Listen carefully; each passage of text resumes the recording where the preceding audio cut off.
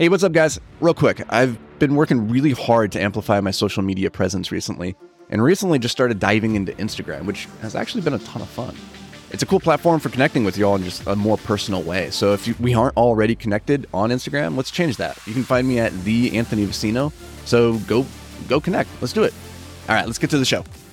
So I'm a big fan of real estate. You guys know that this has been, it's a core part of my belief that if you want to win the money game, the best strategy that I found, I've seen, executed countless times by other people, is build a business or a cash generating machine. And it doesn't specifically have to be a business, but ideally it is a way that you are generating a goodly amount of cash.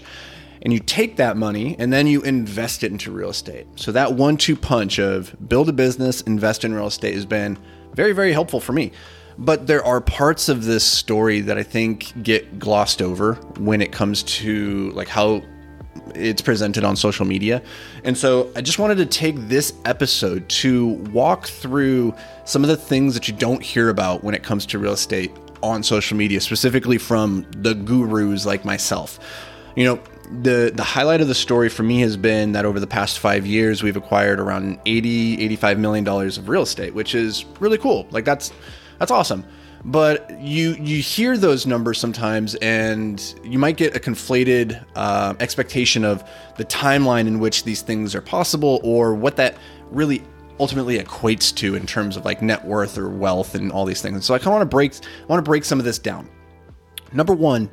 The number one thing I want everybody that's interested in real estate to really walk away from this episode with is that real estate probably won't make you rich on the timeline that you think it will.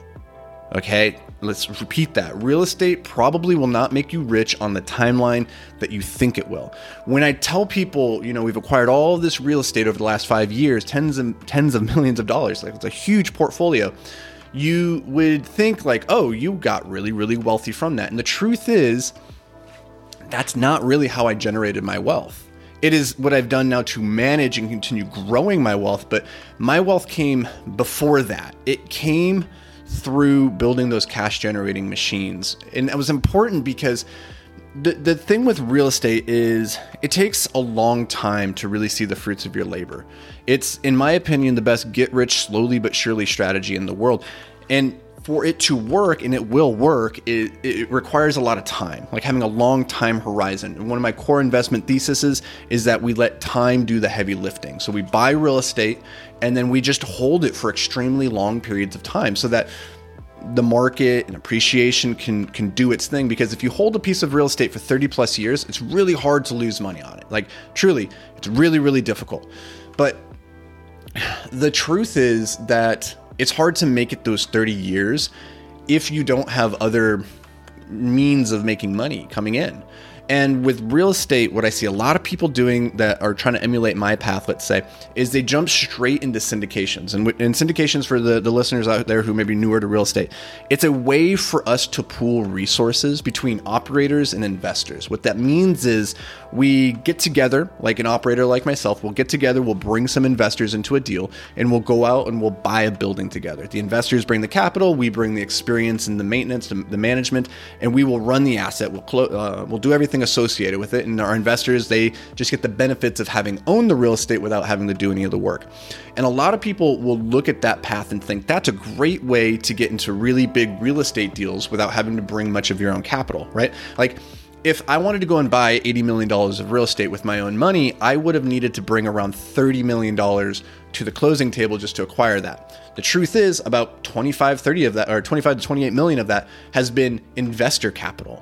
Okay. So it's allowed us to go out and buy these really large assets that might not have been able to finance entirely on our own. And so people see that and they think, oh, I should do that. But here's the truth is that if you're going that route of being a GP, it's going to take a really long time to start seeing the meaningful cash flow coming in from your side of the promote. And there's a lot of reasons for that.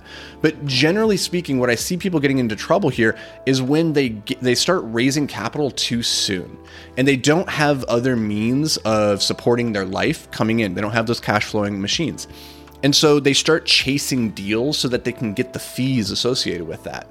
One of the smartest things that I ever did that I didn't do intentionally was I had built my cash generating businesses and I had owned my own real estate before I started raising capital. I didn't do this by intention, it just happened that way. But what it allowed me to do is to go out there confidently and acquire good real estate deals and not chase them because I need to close the deal to put food on my table. I have that already coming in from other means. And so doing the real estate deals, we can afford to be picky, we can afford to be patient on it. And that's really key when it comes to becoming a good investor, is like being super patient and waiting for the great opportunities rather than going and chasing them because you have to do the deal. All right. Now, the two things here that I would strongly encourage everybody to think about when they're looking at real estate and like, how do I stay in this game for long periods of time, is two things in particular: cash flow and reserves. The cash flow coming from the building, that's critical. But the other aspect of this to think about is the cash flow just coming into your own life, ideally from other areas, before you go all in, specifically on the GP syndication route of real estate. If you go into real estate, you own it with your own money, and you have the cash flow coming from that asset every month, that's fine. That's cash flow. That's great. The other side of this is make sure that you have enough in reserves to be able to weather the rough times. When I bought my first triplex all those years ago, I used an FHA loan, which allowed me to buy the building, which was valued at $246,500. I only needed to bring about 3% of that to the closing table. So I only needed $7,500 out of pocket to buy that building.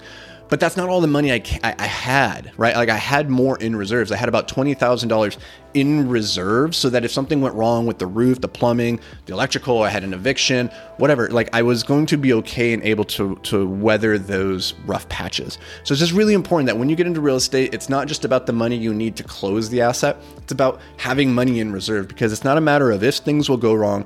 It's just a matter of when, which is an important thing to remember, because as an investor, you are paid for solving problems. Like that's what we do. And as you're playing this game, the problems never go away. You never solve them all. The problems, in fact, they just get bigger. They get harder to solve. But as a result, you also make more money for having solved them. And this goes back to something Elon Musk said, which is that you're paid in proportion to the magnitude of the problems that you solve. So just accept that the problems are never going to go away. They're just going to get bigger. They're going to get harder and harder to solve over time. But if you can manage to do it, you're going to do very, very well. Now, the biggest problem that I see in real estate and in just business in general, and maybe we could extrapolate this out to life, broadly speaking, is that people are always the hardest part. People, whether it's your customers, it's your employees, your partners, your vendors, your suppliers, your brokers, your lenders, like people are always the hardest part of business, because people are weird, they're illogical, they're irrational, they don't always know what they even want, and every single human is a little bit different. And so how you deal with this employee is probably slightly different than you're going to have to deal with this employee over here. And that is going to cause a lot of headache and a lot of frustration. But just understand that this is the most important part of real estate. It's not the bricks and the sticks. It's not the buildings, the numbers, the spreadsheets. It's the people behind all of that. It's the residents, it's your employees, it's your investors, it's all of that. And so just go into it with eyes wide open, knowing that people are going to be the hard part. So those are some things that you just don't hear much about on social media when it comes to, acquiring big real estate portfolios and like what all that means. I just wanted to shed a little bit of light on this. I don't want it to deter you. I don't want it to scare you off and say real estate's not for me. It's not about that. It's about going in with correctly calibrated expectations. That's all I want for you guys. So if you got some value out of this, make sure that you do something. I don't know what. Maybe you go over to YouTube, you find the channel Amplified Impact, you hit the subscribe button. If you're listening on iTunes or Spotify, leave a review or a rating. If you think there's somebody else out there that would get some value out of this, then share it with them. That'd be really rad. And if none of that, that's cool. I appreciate you taking some time to be here with me today. I'll catch you back around these parts tomorrow, but until then, stay hyper-focused, my friend. Hey, real quick, guys, you already know I don't run any ads on this because I want to keep it like a really awesome listening experience for you. But I do have an ask. I'd love it if you could just help me spread the word so we can help more entrepreneurs, creatives, and high performers just make more money with less stress and more fulfillment. So the best way that you can help me do that is by reading, reviewing, and sharing this podcast. Like, the single thing I ask of you is please just take 10 seconds to drop a review. Seriously, it would mean the world to me. And more importantly, it may just help change somebody's life. So thank you, and let's get to the show.